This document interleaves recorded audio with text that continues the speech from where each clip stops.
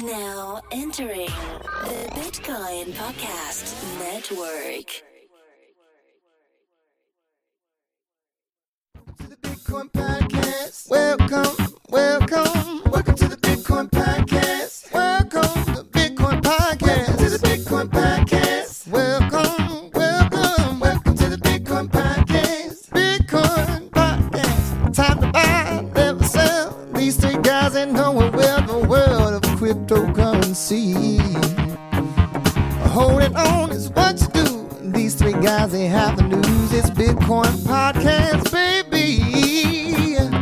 Welcome to the Bitcoin Podcast. Bitcoin Podcast. Welcome to the Bitcoin Podcast. Bitcoin Podcast. Welcome to the Bitcoin Podcast. Yo, hey everybody. Welcome to episode 270 Good job. You got that one. of the Bitcoin. Yeah, last week was rough. I got the number this week. Episode 270 of the Bitcoin Podcast. I'm the host that talks first, D. And I'm the host that talks second usually, Corey. Colin is joining us today from Hashing It Out. What up? He's That's the what I host that like. talks after the second Oh, guy. you were gonna do the thing. You were gonna do the thing where you go ahead and do it. Do the thing. Oh, wait. The thing Hold on, we I'm do gonna every do time that. on the episode. Like, say Yeah, what's yeah. up, Colin? I got you. Yeah, Oh, yeah. wait, It won't be Corey's weird at gonna all. do Don't worry about it. Like, yeah, go It's for not it. the same show. Can't do it. Yeah. That's it. There we go. Yeah, so man, it's been how was everybody's week? Man, this is pretty good. Colin, you've Yeah. been moving to New York. Yeah, Doxing. that's a lot of work. Holy fuck, man. Moving So, is. so you're there. You start work. Yeah. Are you going to make the announcement that you're actually of what you're doing and stuff? Ever? No, not ever. No. Okay. No, actually, I guess this. I've accepted a job offer with Ava Labs, with Emin Sir, Dr. Emin Gunsir, and Kevin Sonic. Sonic. Fuck. Goddamn. Oh, you Oh, I better got get his that name right. right. Yeah, no shit. Sek Nikki. Sorry, that's actually a lot easier. It's just my brain was reading it in my head and it was wrong. Anyway, it's pretty awesome up here in Brooklyn and Williamsburg, and this is where I'll be residing. So awesome, working on the new Avalanche protocol, their version of it, and getting that going. Do you find that all of a sudden you have a new affinity for Spider-Man? Do you like him more now because you live in New York? No, actually, I think he's a curse. I think he's actually a villain. I'm going to go work for the Daily Planet, and you just mixed worlds. help bring him down. Pretty sure you just mixed worlds. The Daily Planet was Superman, right? I have no idea. I think it was Superman, the Daily Bugle. Daily Bugle. Daily All right, Bugle there you go. was Yeah, that's right. Yeah. I'm going to start Which is a smoking strange cigars and word. cut down to a mustache. And Yeah. What is a bugle? Isn't that like a horn? it's like a trumpet. I thought it was a dog. But it's a trumpet without any It's a valves. beagle. So you could literally just like blow into it. You have to use your lip control in order to get the actual sound out of it. I don't want to do that. Yeah, you gotta Um, tighten those lips up. So what is for those that don't know what Ava or Avalanche is? Do you want to give a short synopsis of Yeah, Dr. Seuss it. Dr. Seuss it for us? Sure. So I'm pretty picky, as everybody knows, and I was looking for kind of like the something that would be really bleeding edge if I was, for my next move. And so something that was released last year was a white paper by a team called Team Rocket, which is also a villainous group in Pokemon. So great choice there, guys. I'm not really sure where that came from. We don't really know who they are. It's another one of those like Satoshi situations where we have no idea who released the paper. It had some really interesting thoughts on how to do consensus and propose a new protocol as a result. And this protocol is kind of a series of steps to actually, it's like a series of protocols that kind of build on each other. So there's like Snowflake, Snowball, and Avalanche, and it enables you to sort of form consensus across a large network of validators without having to have the sort of throughput and scaling issues that a traditional blockchain would have. So it's a whole new class of consensus protocol. So, originally there was like the Leslie Lamport trusted nodes. We know where they are. Basically led to like things like Zookeeper, it was formed in the 70s, and then there was the Satoshi paper, which kind of revolutionized the idea of this global consensus network where everybody could kind of agree on what is true. And then Avalanche is this new protocol that does that at a much larger scale. Early tests from the Ava protocol are doing 6,500 transactions per second, and it's not even a game to test. So it's extremely interesting. We're developing a new coin around it, and it's going to be fun to jump in on that. So that's why I'm here. Yeah, and if you want some more details on that, go listen to the interview that me and Colin did on Hashing It Out. We talk with Dr. Sarir, two of them, and discussing like how it works, why you think it's going to take over. It's going to change the world. Yeah, it's like a whole new class of a whole new way of doing things that doesn't blockchain isn't the only answer. Is basically what it's trying to say. And it's distributed consensus comparing it in a Byzantine setting when people could just leave the network. Did you feel like Jasmine from Aladdin when they showed you how it worked? I can show you the world. Yeah, did he straight up like hand you his hand and said, "Get on my magic carpet, I'm about to show you how." Yeah, that's kind of how it was like. Yeah, shining, shimmering, splendid. You were like, yes, show me. I just watched the live action one of that. Did you watch the live action? How was it? How'd Will Smith do? I enjoyed it. I knew you'd say that, Corey. But you like all movies. I do, but I was also like, I watched Aladdin a lot. Okay, growing up, I watched Beauty all and the Disney Beast movies a lot, which is pretty feminist of me. I watched a lot of Beauty and the Beast. Lion King. I related to the Beast. No, Lion King is my niece's jam, bro. She's in it. She's invested to win it. Oh, did you see the deep fake of they deep faked the new one that was kind of like pseudo live action? Yeah, it's actually really cool. It's a lot better. I don't know why they didn't do that. Because Disney's not appealing to us anymore. They're appealing to the Chinese audience. They don't give a damn.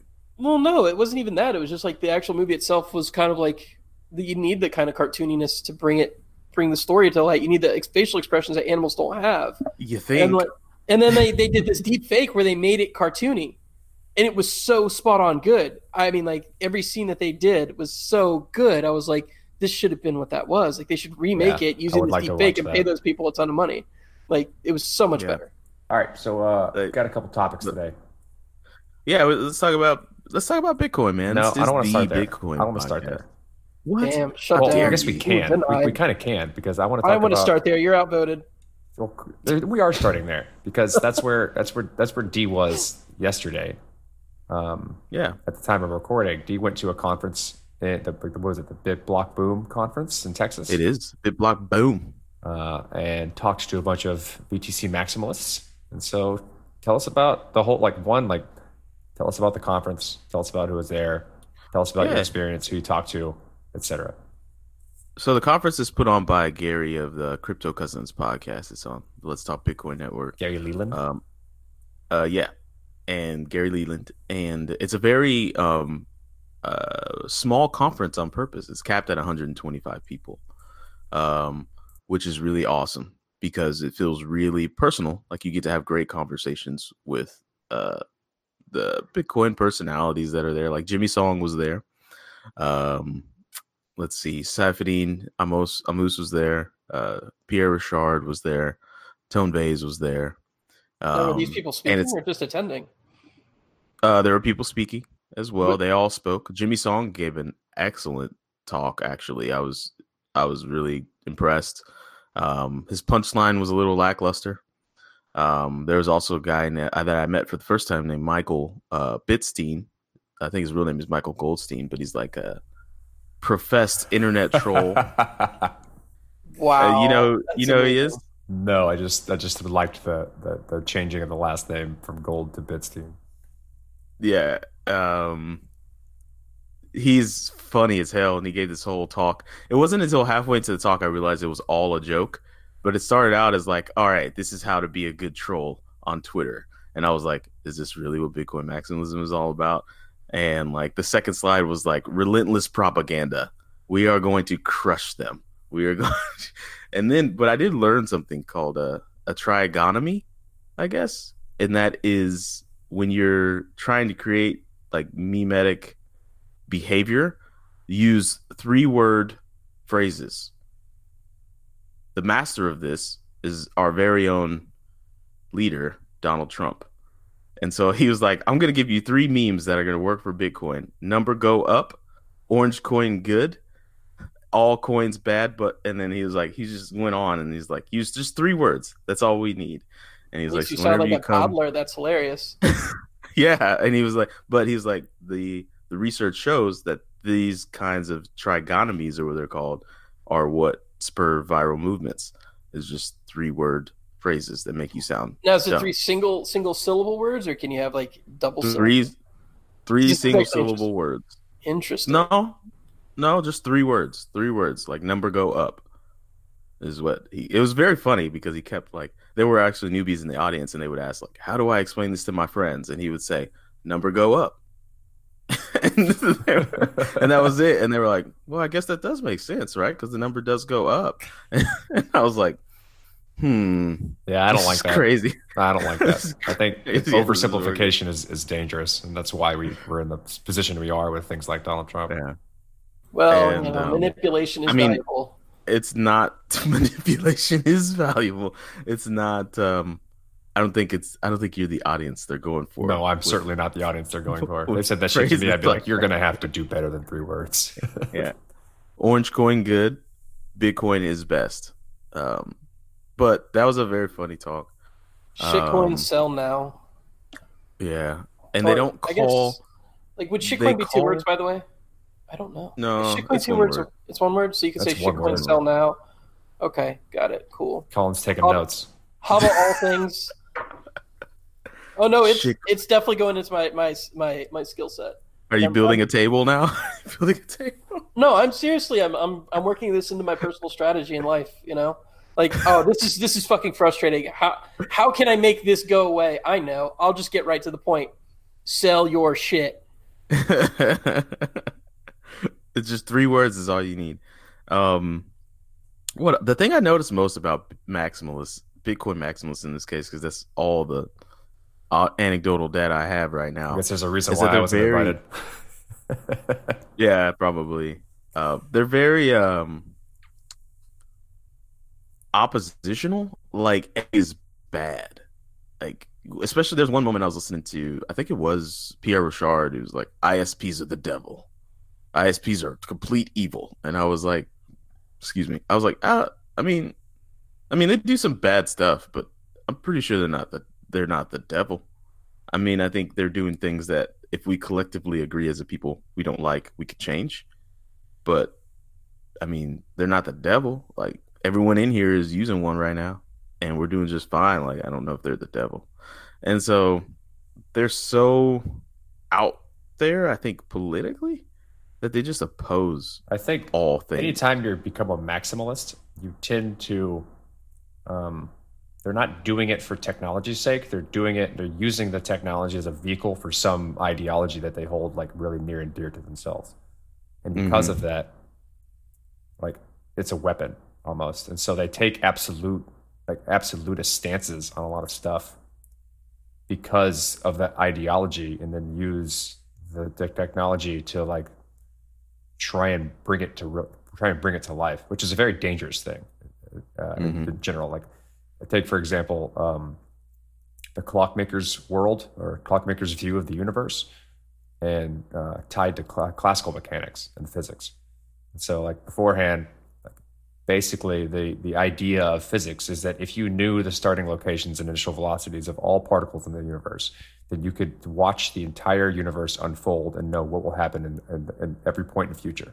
That was just a very difficult thing to do, but in theory, you could do that. And so that led to the clockmaker's that led to the clockmaker's view of the universe, and that God or whatever created the initial thing and then just set it loose, and then it was on, the course to do whatever it did based on how it was set up initially, and there's nothing you could do about that. I see. But that thing has to exist outside the universe. Just caveat. Yeah, sure. I know. Laplace's demon. The whole point of that is that you can't do anything about it. That's just the way things are set out to go in motion. And because this came from classical mechanics, when we found quantum mechanics, that view was basically just nullified and nothing you could do about it.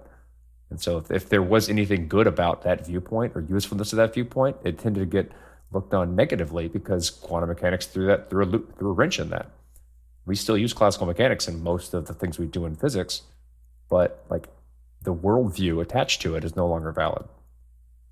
And so like it's dangerous when you try and use something as a weapon to push an ideology, especially if you hold it near and dear and say everything else is bad.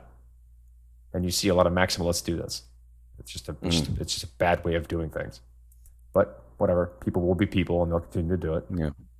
You know, when I was in Prague, I used a little bit of. Is there a counter argument to that, by the way? Because like information freedom, information and free speech, and all that sort of seem to be kind of tied together. And there was a lot of like movement in the early stages of the internet to keep it open and free. That was definitely leveraging a technology to push an ideology.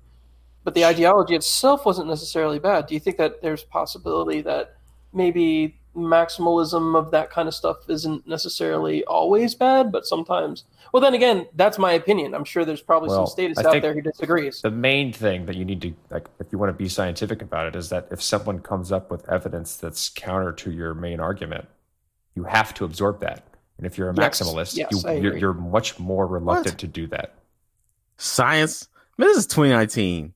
Get that fucking science out of here. If you present information that is against whatever it is you believe, then you have to believe it because the information trumps everything else. Yes. All right, Galileo. We've had enough of your fucking heresy. I don't have time for this shit. We're going to fucking lock your ass up. I am tired of this garbage. You are Dr. Cuss a lot over here. Get your science out of here. Sorry, I got to stop cussing. Apologies. Are we trying to go clean on this one? Clean, man. Not every other word. Let's kick it old school. All right. I actually was told at this conference that they appreciate our authenticity. And I was like, yeah, man, it's almost like that's what we're trying to be. So it's way more fun to be real. And true. In Prague, I used some classical mechanics, if you will. I took a piss off a bridge. And I remembered in physics class, if I hold my wing at a 45-degree angle, the piss will go the furthest. So clearly 45 degrees up from the horizon. 45 degrees from the horizon. Yeah. So look at you. Thank you. Did you adjust for wind though? There was no wind. And I only got away with it because it was nighttime in my complexion. They couldn't see me. They tried. So it was Prague. They were trying to look at your dick? Like, what are you saying? I mean, shit, I don't blame them. You know what I'm saying? No. Anyways, yeah, so the conference was good. I was on a panel. I played the middle ground guy in between a maximalist on the right, which, Tony, I love you, but I've got to agree to disagree that Obama is not a CIA operative. That was an interesting conversation, my man. That man is absurd. I had a maximalist on my right, and then I had... Well, what was funny is the actual altcoin enthusiast that was supposed to be there backed out like 5 days before the event.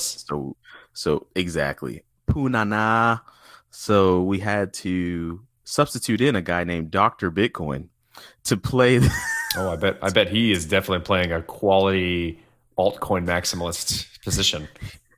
It's like Fox News that they bring on some crazy person that doesn't actually. It's like he's just there to like prove the original point of the actual maximalism. Yeah. He's like, what am I supposed to? I'm supposed to be the bad guy. Okay. Yeah. Like, well, pretty much. That's the way it's like when the church does a play, and in the play there's an atheist, and it's clearly played by and written by somebody who's like all about the church. Like, I get it. Yep. His name's Jebediah, but Cain. Yeah, the atheist Cain. He bowed out after like question 3. He was like, all honesty, everyone, my name's Dr. Bitcoin on Twitter, and I'm just supposed to be playing the devil's advocate. That's so and like stupid. They looked at him like, why would you say that? Like, but anyways, it was really fun. A lot of people liked that I was able to establish a realistic middle ground between the two. Is that live? Is there any way to watch that video? Yeah, it should be coming out soon. I think Gary's got to do his whole editing process on it. His spiel on getting it production level. Mm-hmm. Yeah, it was fun. It's fun, man. I kind of want to do more, to tell you the truth. If there's more weekend conferences I could squeeze out and hop on panels and stuff, it was really fun. I would like you to be on panels all the time. Yeah, I just need to smarten up, because if I go in front of the Ethereum crowd, just winging it, not to say I totally didn't just wing it yesterday, but if I go in front of them with all of the shit that's going on in the Ethereum community, I'll just look like a guy that can smile well, and I don't want to be that guy. So, well, I don't think that's your space, man. Like, Ethereum's very closed. I mean, they're not interested in Bitcoin maximalism at all. They're not interested in talking about Bitcoin. Bitcoin's another thing. They don't really care all that much, you know? Is the problem. Like, they don't care. It's like, it doesn't impact them one way or another whether or not Bitcoin is maximalized. They don't care. It's like why would they? They're not in it for the same reasons. Like, they're not in it for a coin necessarily. They're in it for the development of decentralized applications and a good infrastructure. Portion of them are, but there's also a good amount of people that are in it to try and be rich. I'm saying if you're going to an Ethereum conference, you're probably talking about things more than just the coin. Absolutely, I would say that. You know, and I think you know, if you wouldn't need to smarten up, you would just be like, hey, you know, maybe you should talk about things like interfacing with Ethereum and Bitcoin, yada yada yada. But, well, I would also say that's the case in Bitcoin, is about. Because there's not much else to talk about. I mean, but that's not necessarily true. There's Taproot and there's Schnorr that is really looking like it's gaining traction, and that's going to be a good soft fork there. I'll believe that one. There's another soft fork. Yeah, me too. But I guess the difference is centralization, like etc. Yeah. When I go to DevCon, there's all this talk of, this is the main difference I'd like for everyone to take away. Is like, when I go to DevCon, there's all this talk of like hope and what we can build and what we can do, which is great. There's not necessarily any concentrated effort to go one way. It's just all this hope. And this Bitcoin Maximalist Conference was not a lot less hope and a lot more, what do we need to build right now to make this easier to use? That's a reasonable stance. Here's some wallets that are coming out that are new that offer this and that. Here's some more user advanced wallets. There's a company there, which I love. Liberty X was the one genius. I don't know, Corey, if you remember when we talked about Bitcoin ATMs eons ago, but I was like, why are they spending thousands making a machine? Just update the software. Like, come on. And this company did it. Come on. Yeah, I mean, Jesus. But this company, Liberty X, has done it, and surprise, surprise, they have the most ATMs in the US right now. They're just going in and updating and then saying, hey, ATM operator, you want to make an extra 2% a month? And they're like, I like money. And they're like, all right, well, launch this app on your ATM. And they're like, okay, go do it. Fix it. I think that has to do with infrastructure of the software. Like, the software had to be of a certain quality, which means the ATMs, most ATMs needed to be at a certain threshold of technology for someone to be able to offer that, right? If you look at an old ATM, that thing's not able to run apps, if you will. It has a specific hard or software that just takes care of like whatever the hardware on that machine does. Mm-hmm. You don't have general purpose operating systems on a lot of those things, or you can add an application to them in a lot of the older ATMs. And so in order for you to be able to do something like that, which I think happened after Bitcoin ATMs were first introduced, you need the regular ATM infrastructure to be able to support applications. Now that they do, a company can come in like the Liberty X and do that. Yeah. So it was overall, I'd say, great conference. I like that it's just, I'll go every year, to tell you the truth. Like, I like that it's just like 125. As long as it's free, you know what I'm saying? This is we ain't paying for conferences. Hell no. There was a steak dinner that Ray went to. It was $178 to go to dinner, and I was like, bro, there's no steak on this planet that good. Yes, there is. Yes, there is. I'm gonna disagree on that one. Yeah? You pay $178 for a steak? I will. It better be a damn good steak, though. I'll be real upset. I'll be real picky. Most I've paid is $85, and I got to say, yeah, that was good steak, but I could have spent that $85 more efficiently. Nah. Efficiently, I'll be paying for an experience and a networking opportunity. Let me tell you about how we're building things. If I pay $178, that makes a lot more sense. Like if you're paying for the network opportunity, I get it. Nah, I better be getting a reach around. I'm not paying $178 for a damn steak just to eat steak. Hell no, I'll go to Chipotle. You don't appreciate the finer qualities of a good piece of meat. Yeah, I appreciate the finer qualities of money. That's what I. Money is a means to an end to get delicious pieces of meat. Number go up. Meat tastes good. Meat tastes good. It's so easy to bust out trigonomies. It is. What else we got here? Anything else about the conference that you want to talk about? Nah, the mints were bomb. Good job, Gary. Had like 6 of them hoes. All right. You said mints? Mints? Yeah, man. Like dinner mints? Yeah, those look butter mints. The ones that melt in your mouth. So good. Dude, you can get those at like any hotel. Just go in and grab a handful of them and walk out. I could probably it's like one of my favorite candies. They taste like my grandmother's love. God, they taste so good. That's a weird thing to That's say. a weird way to put that. No, only because you guys are weird and you took it weird. So I mean, it was the tone. It was more the tone than the words, man. Was? Oh yeah, my grandma's love. So so like I usually don't like anything that Bitcoin maximalists have to say because they're so absolutist in a lot of things. Like there is no subtlety to what they have to say because there's more of an agenda and then a push for that agenda. But like you said, Jimmy Song's talk was really good. Why? Yeah, I did. I thought it was really good because he did a good old-fashioned debate tactic, which was outline all things that are wrong with the system. Like the incentive structure does not help the individual progress. It's really a system that's based to support large companies, like very large companies and then large companies. And then he basically was like, venture capitalists have figured this out, that if you just get $1 billion company, you now have enough money and power to supersede all of the laws and all of the things. Like that's what everybody's trying to do. And that's how you win the quote unquote video game of American capitalism, is you find a way to stack up enough money and then you find a unicorn. And once you've got a unicorn, you can do any of the things. You can't lose your money because the government's going to subsidize anything for you because you're that big. You're too big to fail or whatever. Too many people's jobs are dependent upon your company staying up. He just had a lot of great points, and he's like, the system as it exists today is not really supporting the individual, definitely not supporting the family anymore. We're talking about the natural. Are you talking about Bitcoin, or are we talking about like? He's talking about the actual incumbent financial system. Okay. In America, I agree. Okay. Yeah, I would agree with that. But here's where he lost me: is that all he used was a damn trigonomy at the end of pointing out everything that was wrong. All he said was Bitcoin fixes this, and then dropped the mic. And I was like, what? Yeah. Well, first off, I'm going to argue against that point in that I think that Bitcoin's just creating a side economy that's of the same ilk. If you look at the number of actual like mining pools and the number of people who can actually afford to throw up something like these mining rig farms in China, or the one that what is it? Blockstream just opened in. Did they open in Nevada? Whatever. Mining is not the only thing that's valuable in the ecosystem. It's just the validation.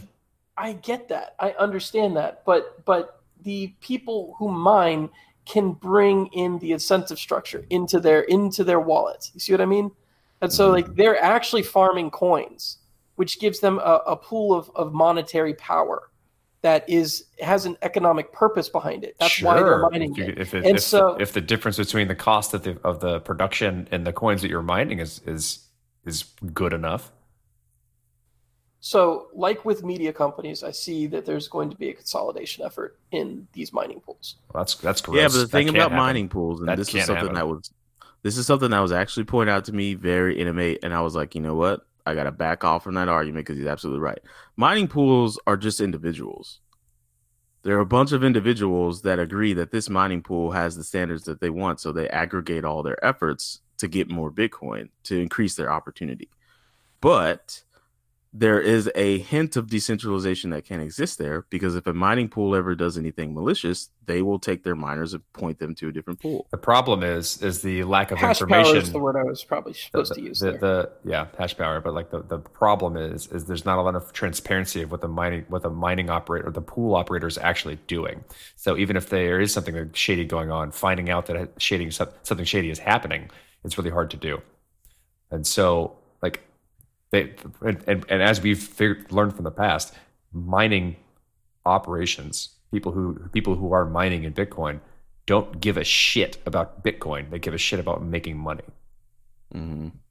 And then there was another argument too. Well, what if the China? This is the argument I'd never heard before, but somebody said, what will China? The altcoin guy, he was like, 60% of the mining is in China.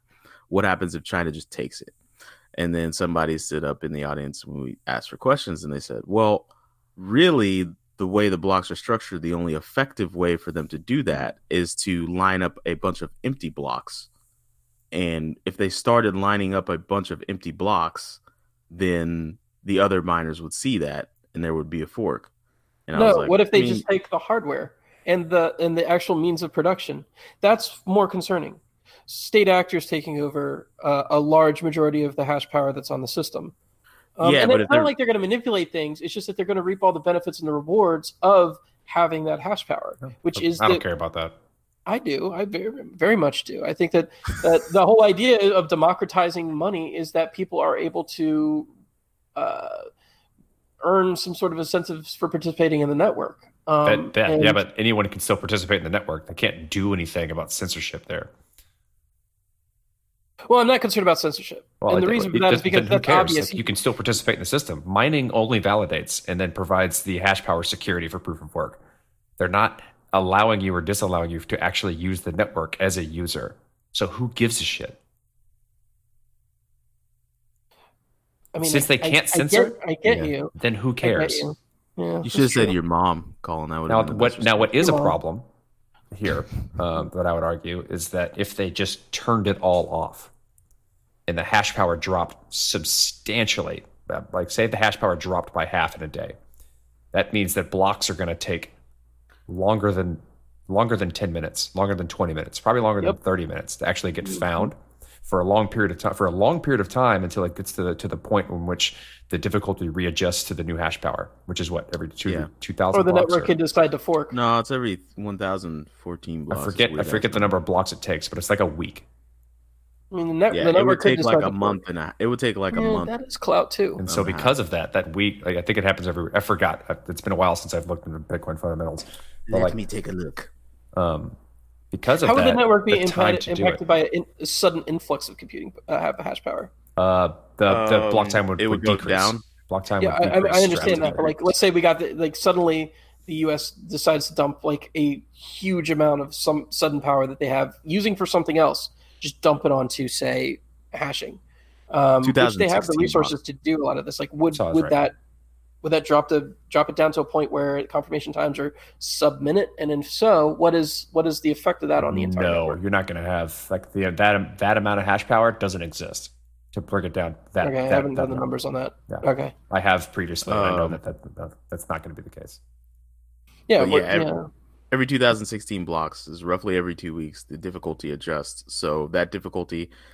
We can actually just crunch out the math, right? If the hash power dropped by 50%, it would be a 4-week difficulty wait. If 60%, depending on where you are, a little more than half. It depends on where you are relative to the next difficulty adjustment. So you're like halfway through, then it's just going to double the amount of time to get to the next. However much time is left, right? And that's basically like DDoSing. That's basically DDoSing the system to make it even more unusable than it already is.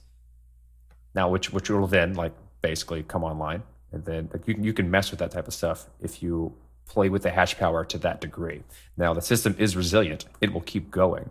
But if you have a tremendous amount of infrastructure relying upon that stuff, then all of those services lose their quality drastically. There's nothing to Colin about that. But back to Colin's point, and that's kind of like the beauty of the system is, why would China turn them off? They would just take the Bitcoin coming out of them. What if it's not profitable? What if they want to get rid of Bitcoin? I mean, what if the costs associated with just doing that are not that big of a deal relative to the amount of money that the Chinese government has? And now this is all speculative in terms of China. Any country could do this, but China has the majority of hash power now, so it's a reasonable thing to say. Like, if it's not that much money compared to their budget, then who cares if they would rather get rid of Bitcoin? We should make a Bitcoin board game. Yeah, that'd be fun. Yeah, that'd be cool. It'd be hard to set out the rules, like the balance China of power. nationalizes your mining it's power. Like Risk. It's like Risk, but for Bitcoin. Yeah, we should do that.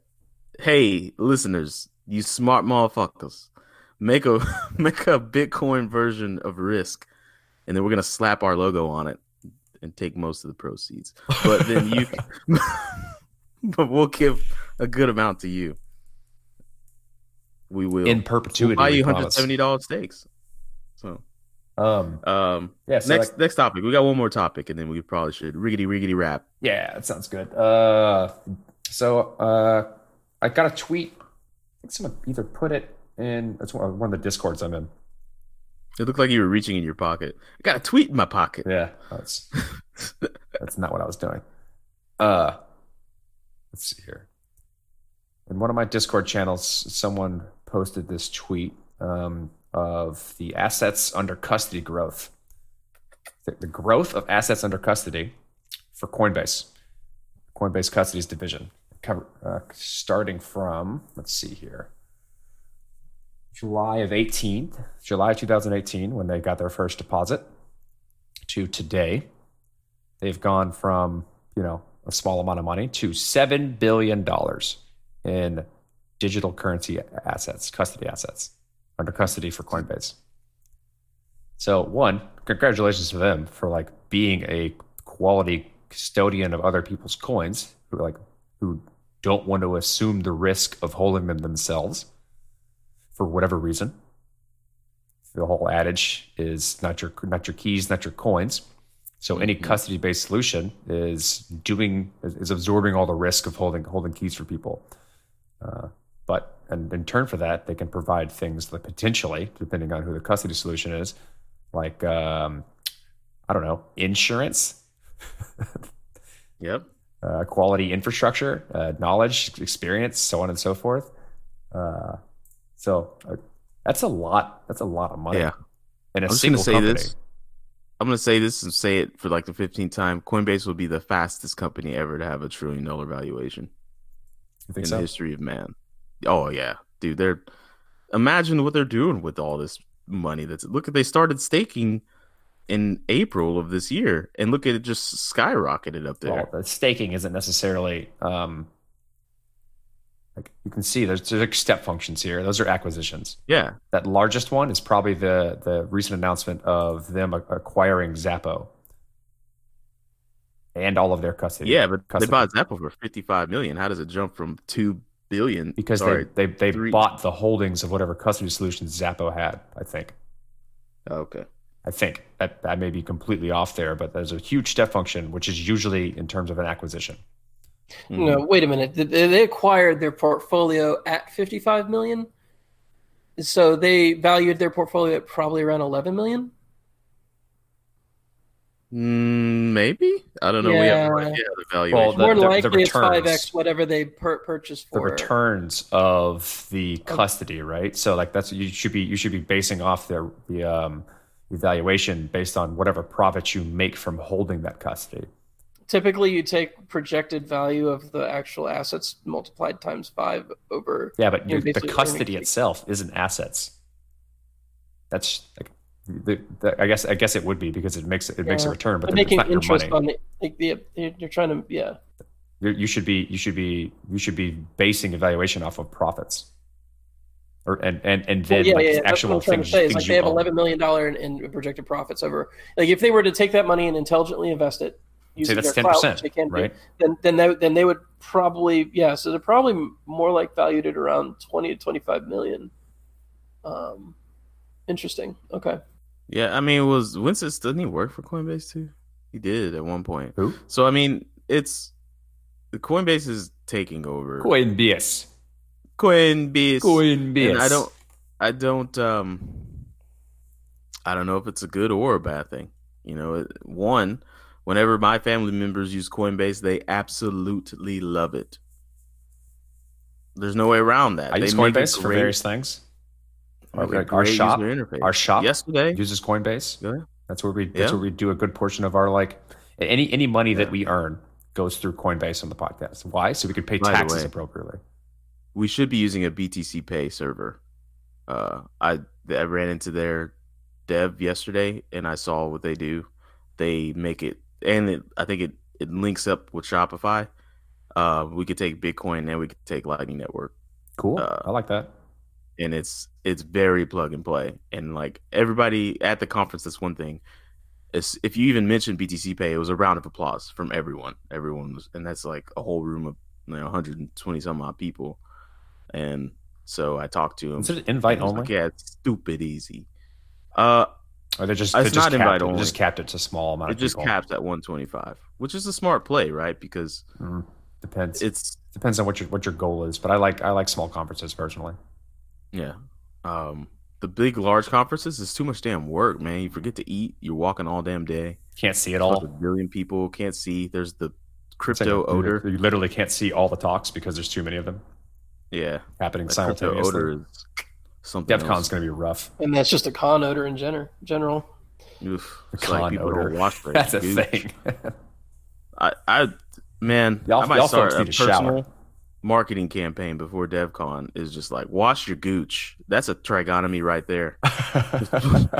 Hashtag wash your gooch before you walk. It's like Comic-Con, like anime conventions, like MagFest and stuff. They actually have signs all over the place that say, yo, be kind to everybody else. Fucking shower, dude. Like, seriously, like, take a shower. I hope anime the sign characters says take fucking showers shower, and dude. stuff on these pictures and stuff. Like, yeah, these are like, that's a thing they post everywhere at these places. That's fucking weird, dude. That you have to tell people to take a shower? Yeah, that's weird.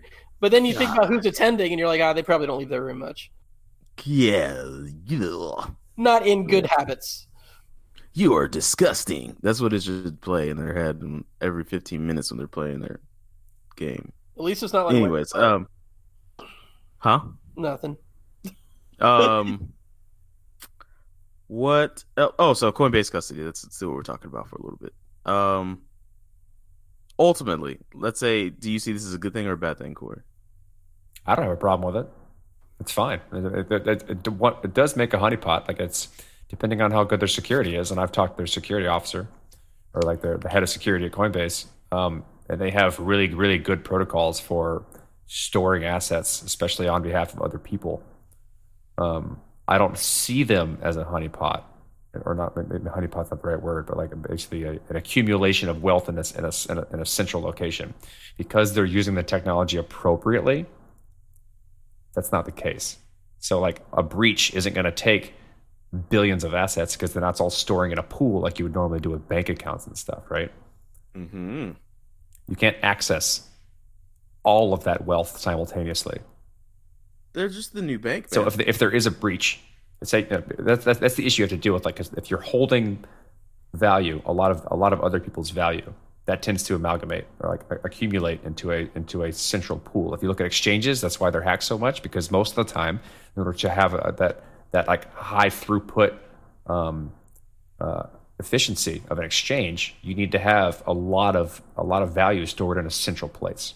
That's other people's money, basically.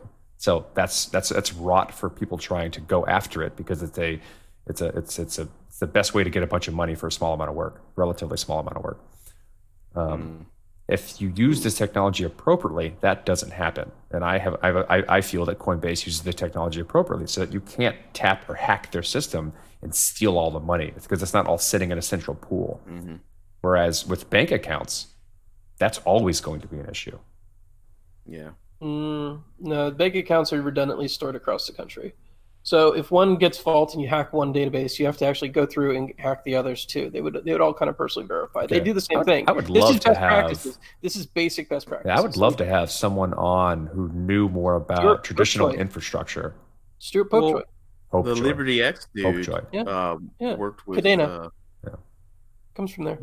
Liberty X guy worked with ATMs for his entire career, like traditional ATMs, and that's why he switched over and made it so easy to do. Yeah, that's a conversation I would like to have in terms of like looking at with a more like deeper eye traditional technology systems.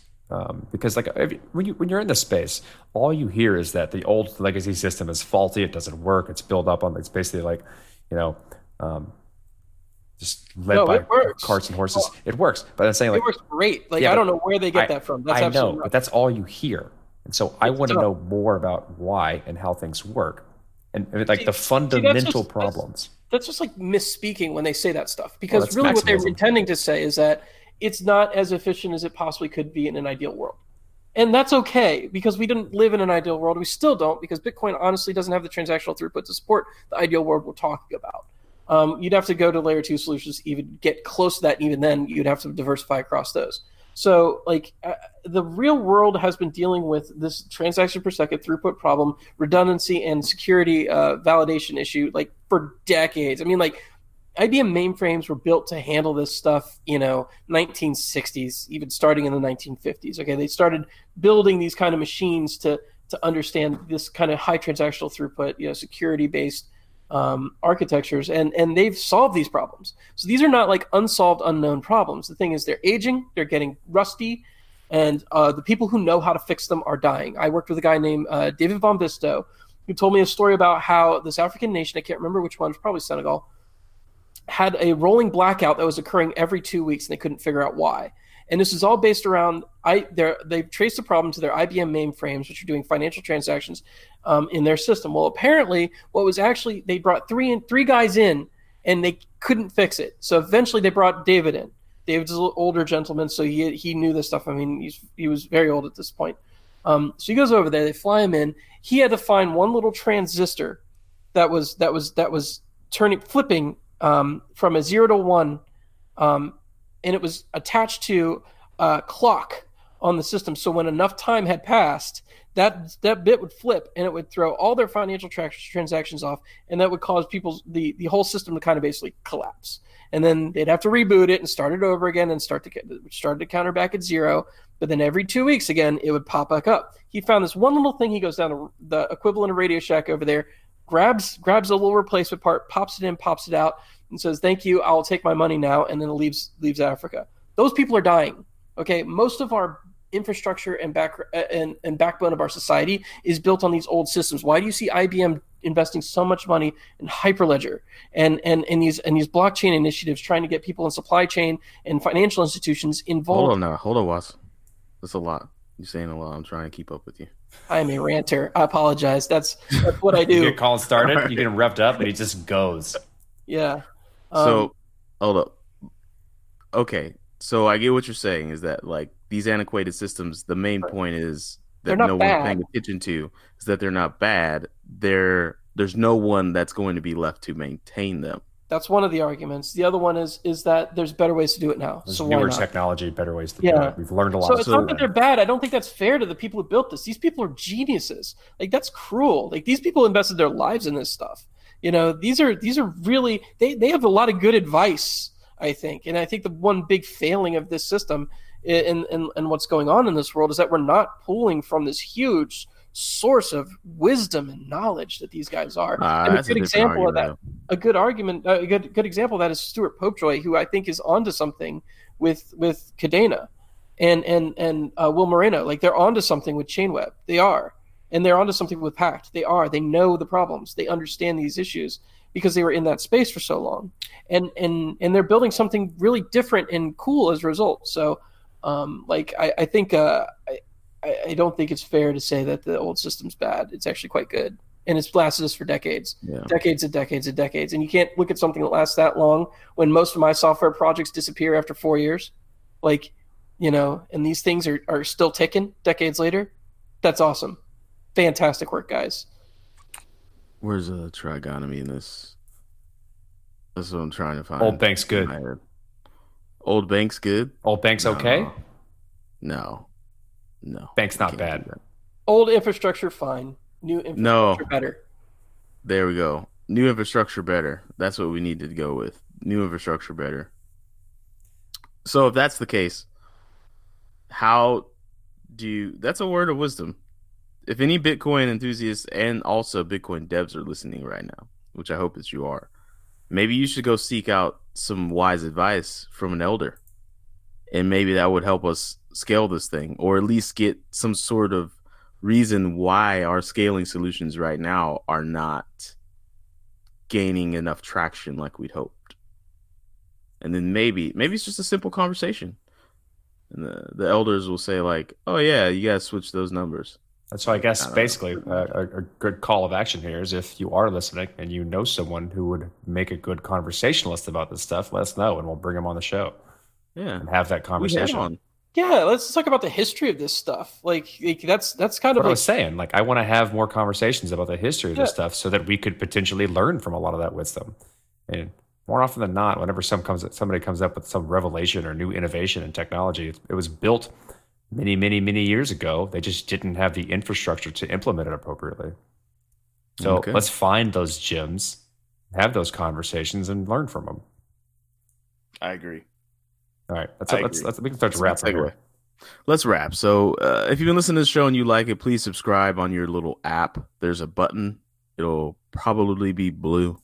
You can push it, and it'll say subscribed. And then you get to listen to us all the time. And we know that's what you want. You can tell your friends as well. We'd love it if you join the Slack. If you go to thebitcoinpodcast.com, push the Slack button, fill out the fields, and then push the button, you'll be able to join the Slack. Wait, how do forms work again? How do forms? You answer the questions, and then you push the button, and then they're done. Yep. The questions are, what is your name? Thanks, guys. What is your You don't know how many emails I got about, hey, man, I can't get into the Slack. What's wrong? It's like, oh, it's crazy because it's all you do is fill out your email and then push the button, and then you're in the Slack. It's really easy. The problem is it kind of usurps the normal user interface and user experience flow for Slack. Normally, you click a link and it opens up like this Slack page and says join through that, and then you sign up. Mm-hmm. This kind of like puts a little gatekeeper in front of it. So but I mean, I've had so much. It's so interesting because like a lot of people are scared of Slack, especially like if you're above a certain age, because it's not what you're used to in terms of communicating with people. Like joining a virtual room or joining a virtual building with a bunch of virtual rooms in them with different conversations, it's not something that people are used to. Like Slack is an innovative technology in terms of doing online that's the IRC discussions, folks. Right? Of course, but like IRC was limited to the technologically elite, whereas Slack is not, in my opinion. And so because of that, like people need some type of adjustment time to get used to it. But by far, everyone that has taken that step to actually get used to it and used it on a semi-regular basis ends up loving it. Mm-hmm. I like Discord. I like Discord too, but it's the exact same thing. Yeah, pretty much. It's the same concept, right? Except it's a little more centralized, actually, which is funny. They can actually parse all the stuff that you're doing. Yeah, it's rooms. Like it's rooms in a virtual building. Yes.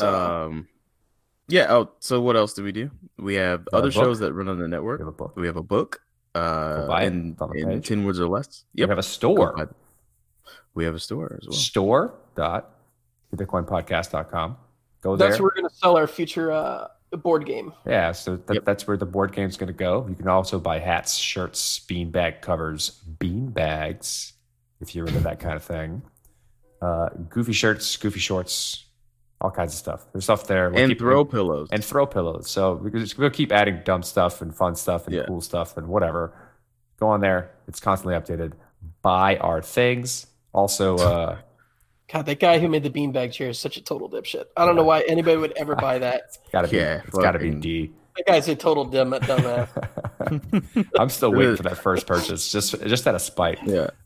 Somebody buy the beanbag chair, make me feel better, damn it. We also have a Patreon. If you like the content we produce, especially on the Bitcoin podcast, you can join the Patreon to get early access to it. You can get a few days early access on its own feed, so that you only get Bitcoin podcast on that RSS feed. And then we'll be giving out discounts and things like that through Patreon members and other types of goodies. join that. Support us. Corey, can I make the announcement about us looking for a producer? I mean, we might be. Yeah. Go ahead. Whatever you want. So here's the deal, everyone. The network is growing and it continues to grow. And several of those shows have guests on those shows. And because generally all the hosts on this network do this out of passion, we don't have a lot of part-time. We're as we grow, we're running out of time on the side. And so what we'd like is for an individual that could talk with the shows, help us develop our own rubrics for guests that we'd like. And your job would be to keep us fully loaded on guests across all the shows. Of course, it would be up to the host to get final approval of the guest that you sought out. But essentially, we're looking for a producer to do procurement. Because we all do this as a side gig.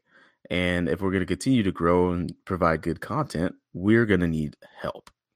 And so that's what we're asking for. This will be a position that has remuneration. And if you don't know what that word means, you can't have the position. So that's how our interviews work, son. Yeah. So if you are interested in that, please DM Corey or myself, and we will have a discussion. And or send an email to info@thebitcoinpodcast.com. Absolutely. info@thebitcoinpodcast.com as well. And I think this will really help us provide better content for you all. We love doing interviews, but it just became a process that got hard to maintain over the years. And it's because, well, we're fucking bosses. And no, we just, we're running low on time. So we need some help. If you want to help out, hit us up. info@thebitcoinpodcast.com. Wrap it up. Yep. Hashing it out. Listen to it. Just the headers. That's your shit. On Rapping with D. Just dropped. It was just drapped on y'all's asses. It was a old friend of mine who's a landscaper who's been hearing me talk crazy shit on Facebook for 6 years. And he was like, hey, I think I really want to buy Bitcoin, but what the fuck's going on? And I helped him understand. New show eventually will be dropped. Yeah. By design with Reem. It's coming soon. Blocked by design, not just by design. Blocked by design with Reem. It almost seems like it could be a soap opera. It's a nice name. Is this a mini-series or a continual show? It's going to start as a mini-series. Then it's going to be continual dependent. So, dependent upon. See how it goes. Content creation is hard. Yep. All right. Thank you, Colin, for swinging in as the host that talks third this week. Yeah, well, we're gonna bring people into the co-host. That'd be fun. Just for shits and giggles. I'll be the host that talks first. You'll be the host that talks second, and then we'll try to have a host that talks third. That's good. All right. Shout out to Zoe Saldana, Zazie Beats, and Loretta Ferguson. Play